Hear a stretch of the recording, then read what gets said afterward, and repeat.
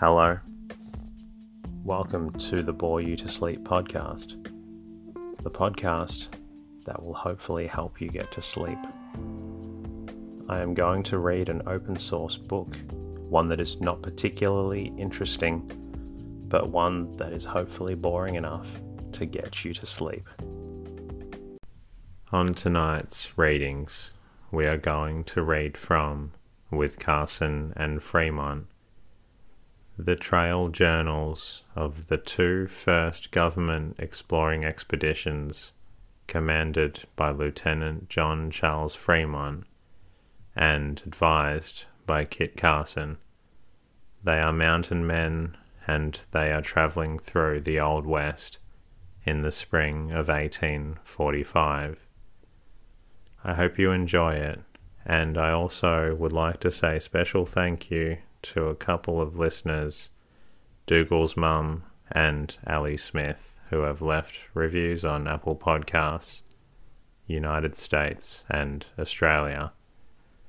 I enjoy bringing out episodes, and I need your help to keep bringing out more episodes to more people who need a good night's rest. It's very easy, and it's also free of charge.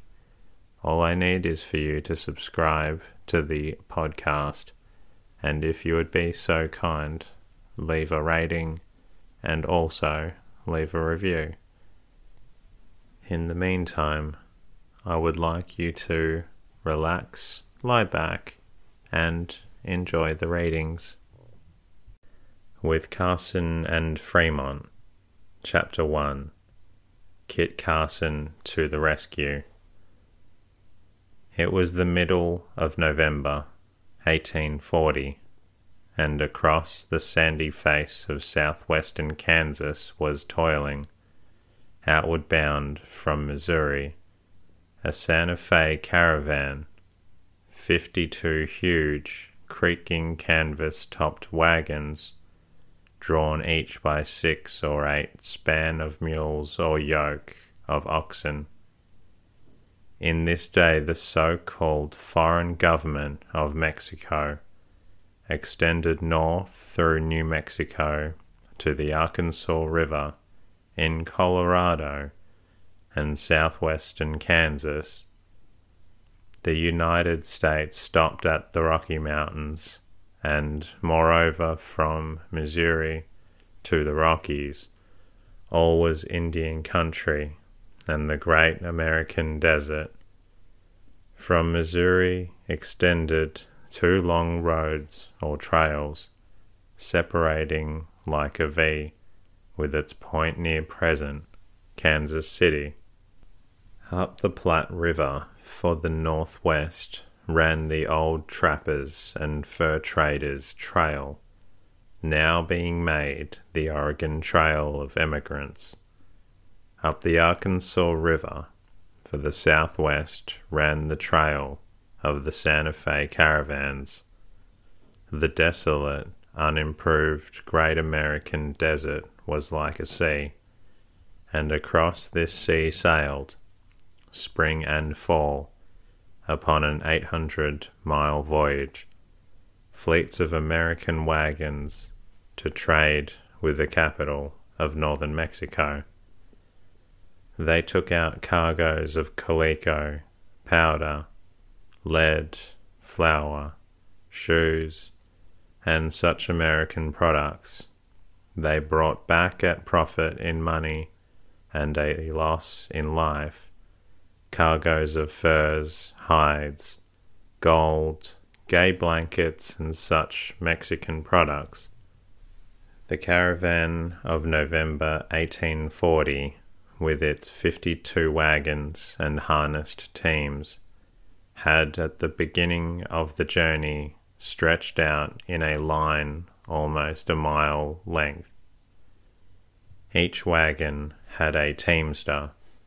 Some of the teamsters straddled the near animal of the wheel span, the span next to the wagon. Others, in their boots and flannel shirts and broad hats, walked beside the wagon. Horsemen escort to the wagon captain who was the boss of the train, led the march, reconnoitering ahead of the other horsemen, paced it right and left, and at the rear of all, upon an old mule, driving a collection of loose horses and mules, rode a ragged little boy, Oliver Wiggins. This was Oliver's place in the dust at the tail of the long caravan. His duty was to herd the cavvy, as was styled for short the caballada, Spanish for horse herd. His pay was $5 a month, and the fun and the glory and the work of 50 days' travel at the rate of 15 miles a day across the plains of sand and sage, buffalo and antelope, hunger and thirst, storm and Indians, to strange far-off Santa Fe. At first the march had been very unpleasant. The caravan sometimes had spread out over the prairie in formation of 4 abreast. By day, the teamsters had sung and cracked their long whips. Beside the wagons by night, they had sung and told old stories. Beside the campfires, everybody had been happy, but within the last 2 days, the atmosphere had changed, for there had come riding fast on the homeward way from Mexico 2 traders, and had left the word with the captain, "Watch sharp, the Kiowas are out." That was enough. Quickly through the caravan spread the news. The Kiowas are out. All carelessness, all singing ceased, and the order of march was made double file or 2 abreast, so that in case of the attack, the wagons could swing to right and left and quickly join in a great circle. The Kiowas, the fiercest fighting Indians of the southwest plains were they, outrivaled by neither Pawnee nor Comanche. Their name was terrible to the Santa Fe traders. Their range was southwestern Kansas and southeastern Colorado, thence south into the dread Comanche country below the Arkansas.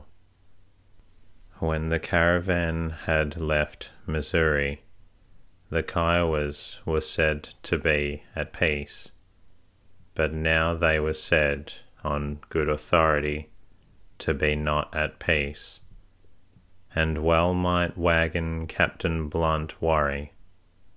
He had a lot of green teamsters, poorly armed with old smooth-bore Jaegers, and whether, if given time to form a circle of wagons, they could beat off the painted warriors, he did not know. Holding the rear of all, boy Oliver Wiggins, aged 13, left to the dust and the shuffling loose stock, defenceless beasts, a prize for the Indians, also well might worry.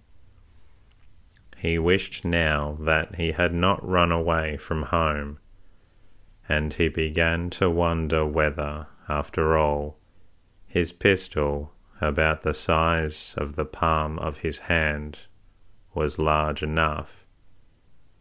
The pistol had seemed to him a weapon in plenty for fighting Indians in Missouri, but the farther from Missouri he journeyed, the more stories he heard, and the smaller the pistol grew. Here in southwestern Kansas of today, The Santa Fe Trail veered south, beyond the great bend of the river, to cross and to head for the Cimarron Desert and for New Mexico. This, the crossing of the Arkansas, was halfway to Santa Fe, but the half already covered was the easy half. The half to come was the dry, thirsty half, and the Kiowa and Comanche half. Through the shallow water and the quicksands forged the wagons of the Blunt caravan upon the farther bank to halt, for camp and to fill the water casks. The sun was low and red in the west. The long, high, white-hooded wagons had been parked in the customary circle.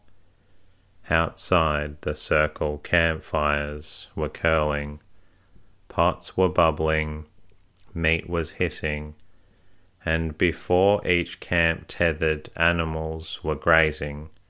Sentries had been posted, and Boy Oliver, hungry and grimy, was guarding his browsing cavy when a sudden commotion struck the peaceful scene. A sentinel upon a sand hill fired his gun to signal Injuns, Injuns, and rushed the wildfire the word. Every teamster sprang to round up his picketed team, or to help collect the oxen. The sentries came in at a gallop, and men sped to help Oliver with the cavy. Through the opening left in the circle of wagons poured men and animals from outside and to the inside, and against the sunset glow could be described a long file of black-mounted figures approaching at rapid trot. However, Captain Blunt, viewing them by spyglass, shouted thankfully, "Not Injuns, men, whites, look like traders," whereupon a sigh of relief swept the tense cordon. The cordon did not dare yet go to open out again. Nevertheless, as the riders across the rolling sand hills neared, they were seen by the naked eye to be whites indeed. They resolved into a double file of horsemen, trapper-clad in fringed buckskin shirts and leggings, in broad-brimmed hats, in moccasins, and every man carried across his saddle horn a tremendously long rifle.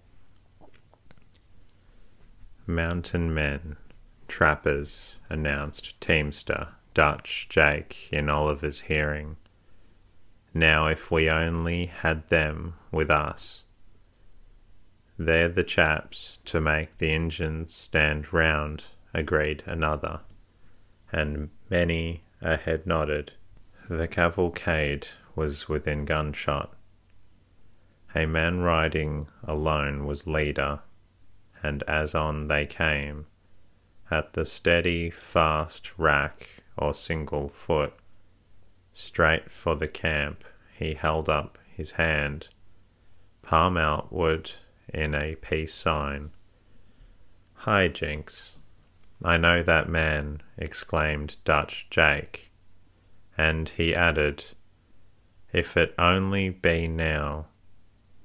Captain Blunt and 2 or 3 of his lieutenants carrying their guns walked outside a few steps to meet this leader. The conversation was wafted clearly through the still, dry air, while all the camp listened. "Howdy, howdy, who's your captain?" This from the horseman. I'm the captain. This from Blunt. Wall, my name's Kit Carson. We've come over from Taos to ride the trail through Kiowa country with anybody that needs us. S'pose you know the Kiowas are bad. So we've heard, and we're mighty glad to see you, Mr. Carson, declared Captain Blunt, reaching up and shaking hands heartily. Kit Carson, Kit Carson. The name passed from lip to lip around the wagon cordon, and 100 eyes were fastened eagerly upon the spot where now this leader squatted beside a fire as a guest and counsellor of Captain Blunt. The others in the party, which numbered about 40, had unsaddled like lightning, had turned their horses out under a guard, and starting fires or gnawing strips of jerked meat were making their own camp near at hand.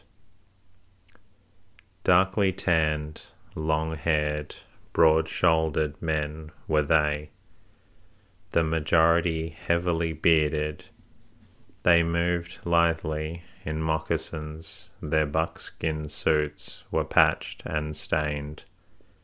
They scarcely stirred without rifle in hollow of the arm. Their belts bore pistol or pair of pistols, and knife. Their talk was a curious jargon, but very expressive, and they themselves were exceedingly businesslike. But the wonderful Kit Carson, famous hunter and Indian fighter, was that really he? Of course, everybody on the Santa Fe Trail knew about Kit Carson, the free trapper and captain of trappers, who merely as a boy had made such a name for himself in the mountains, and who recently had come out of them to live at Fernandez de Tau and to supply meat for Bent's North.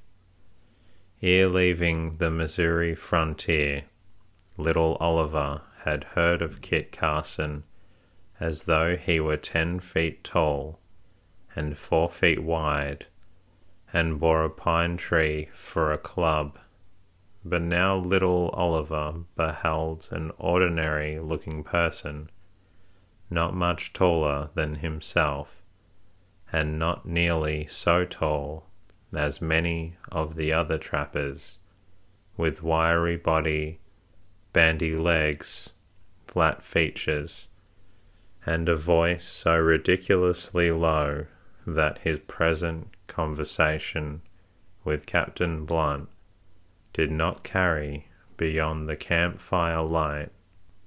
Murmured comment by teamsters here and there among the wagons showed to Oliver that he was not alone in his disappointment. "That's Kit Carson, is it? That little fella with the captain? Well now, I thought Kit Carson was some punkins. A big Injun liable to pick him up. Where's his whiskers?" But Dan Matthews, Captain Blunt's first lieutenant, came hurrying from point to point in the circle. "Turn out your critters, men, and you guards post yourselves as before. Lively, there's likely no danger tonight. Carson says, but keep your eyes and ears open just the same." "Is that really Kit Carson, that little chap?" queried Teamster Henry as the camp bustled to resume its routine. "Yes," Henry grunted. "Well, he's the smallest pea for the amount of pod I've ever seen. Don't you be fooled, Henry, retorted Lieutenant Matthews.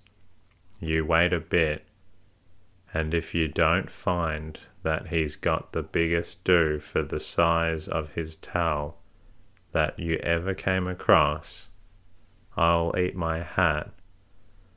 That's right, affirmed Dutch Jake, overhearing. Bragg's a good dog, but he won't fight, and you mustn't judge a racehorse by the colour of his hide. You're seeing one Kit Carson, a gentle-speaking, mild-appearing, soft sort of nincompoop of a man who you might think didn't know beans. But there's another Kit Carson, half the size of half an alligator, and half the size of a horse, as they say on the Mississippi, or half grizzly and half charging elk, as I say, and I reckon you'll see him too, for we're through Injun company. These words of Dutch Jake impressed Oliver deeply, for Jake spoke as if he knew. At any rate, was pleasant to have the reinforcements, to watch their easy figures, to hear their voices, to stroll through their camp, and catch their conversation, to note their fringed, beaded clothing, their worn weapons, and their wildly shaggy faces, and to feel their presence so handy. When in the darkness the fires died and both camps went to sleep, all the next day the march proceeded southward from the Arkansas, amid stand hills and sparse vegetation. The trappers from Tau rode in a line along either side of the train, with scouts ahead and out upon the flanks. The men of the train laughed and talked, bantering back and forth, and behind, in the reek of the procession, boy Oliver, ragged and upon his old mule, driving the cavvy, strained eye and ear to keep tab upon what was being done and said. At the noon, the camp had the opportunity to scan, close by daylight, Kit Carson again. Kit Carson proved to have a square face, rugged and weather-beaten, with a sandy moustache, and framed in long brown hair combed smoothly down behind the ears. His cheekbones were high, somewhat Indian-like. His forehead was high and full, with mouth straight and his chin firm. His most remarkable features was his eyes wide apart, level set, and of an intensely steely grey that fairly bored a hole where they looked.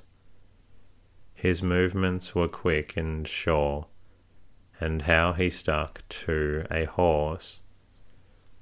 Oliver the more believed that Dutch Jake and Lieutenant Matthews both knew better than Henry and the other gamblers. Something about Kit Carson said so. Despite the rough joking, the march was an earnest one. No staggering was permitted to shoot antelope or elk. Yet the day was not uneventful for once a great brown-bearded man, his beard reaching almost to his belt, who was Solomon Silver, a Carson man, dropping back, rode beside the cavvy until, having good-naturedly eyed Oliver, he joined him, to query, perhaps, as a joke, And that concludes tonight's readings. I hope you have enjoyed it, and I hope it has made you feel drowsy. Looking forward to bringing you more again soon. In the meantime, feel free to pop on another episode, and good night.